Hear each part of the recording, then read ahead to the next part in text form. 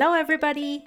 My name is MJ the Tutor, and you are listening to another episode of Accounting Makes Sense, an MJ the Tutor podcast.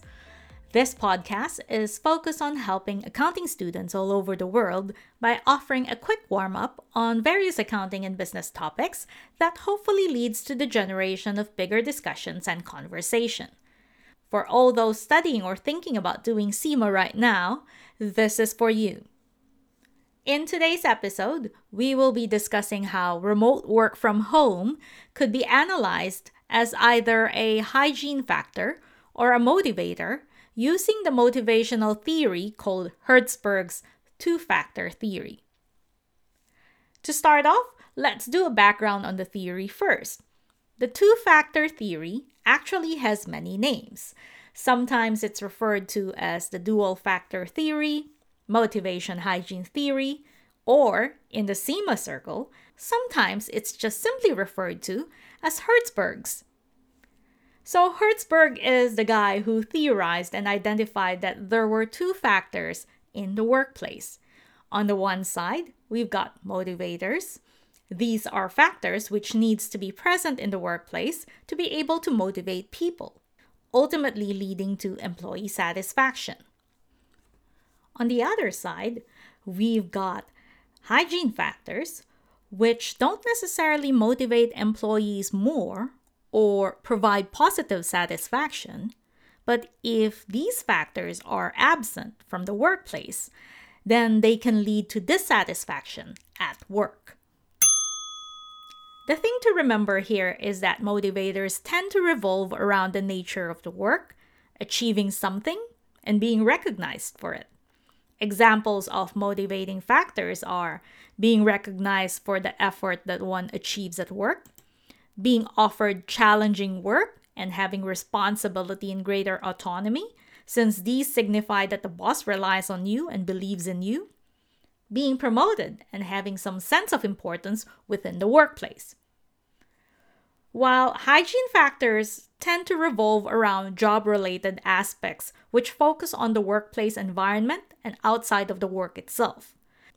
Examples of hygiene factors are employees having job security and feeling safe and secured in their positions, the salary and fringe benefits that one is offered and the one that one gets with regards to the position, feeling safe and comfortable within the working conditions.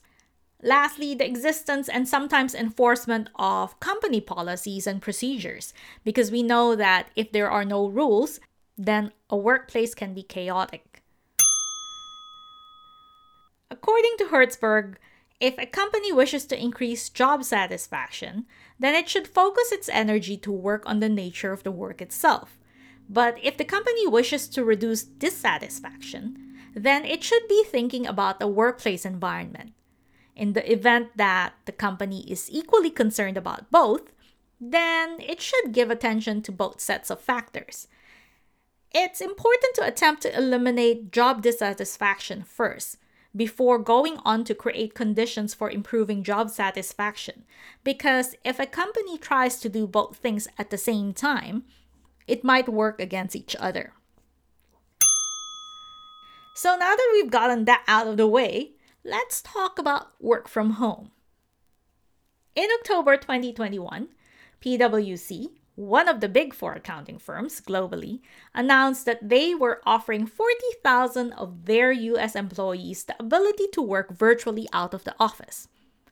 During this time, a lot of companies were already issuing statements that work from home would become part of their future, be it a permanent fixture or a hybrid model of some sorts. This was called a game changer. Obviously, this is not a new notion. Some jobs have always had this as part of the contract. But if we had to take a step back, you'd probably mostly agree with me that pre-COVID time, it was more the exception rather than the norm to be offered remote work from home as part of your arrangement. In the world of Hertzberg, work from home is more likely a hygiene factor rather than a motivator. There is some element of motivation in work from home, but it's related more towards being autonomous and responsible for your own work. However, since work from home is more about the work environment, it's likely to be considered a hygiene factor. But is it really? An important distinction with actions is that when an employee has to do something because he has to, then it's simply a movement for the employee. But when an employee does something because he wants to, then it can be classified as motivation. So think about this in terms of work from home and how it doesn't really motivate you to become more productive whilst working. You may become more productive as a result of working from home because there are less distractions maybe or less interactions, so you'd get more done. But I don't think you are really motivated to work more just because you're working from home. In some ways, you might also look at this that it's not totally a hygiene factor as well.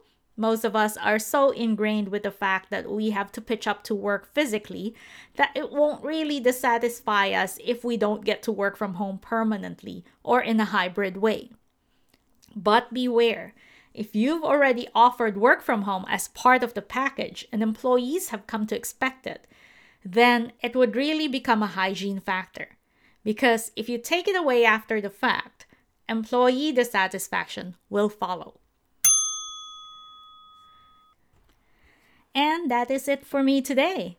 I hope this made you really think about hygiene factors and motivators that currently exist in your workplace. Do you agree about work from home being a hygiene or a motivator? It makes you think, hey?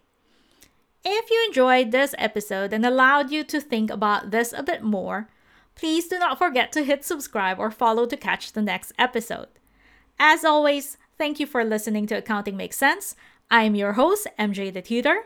If you want to learn more tips and advice, you can visit the website at www.mjthetutor.com. Or if you want to connect through social media, I'm available on Facebook, Instagram, and Twitter under the name MJ the Tutor. I hope to see you again next time. Ciao for now!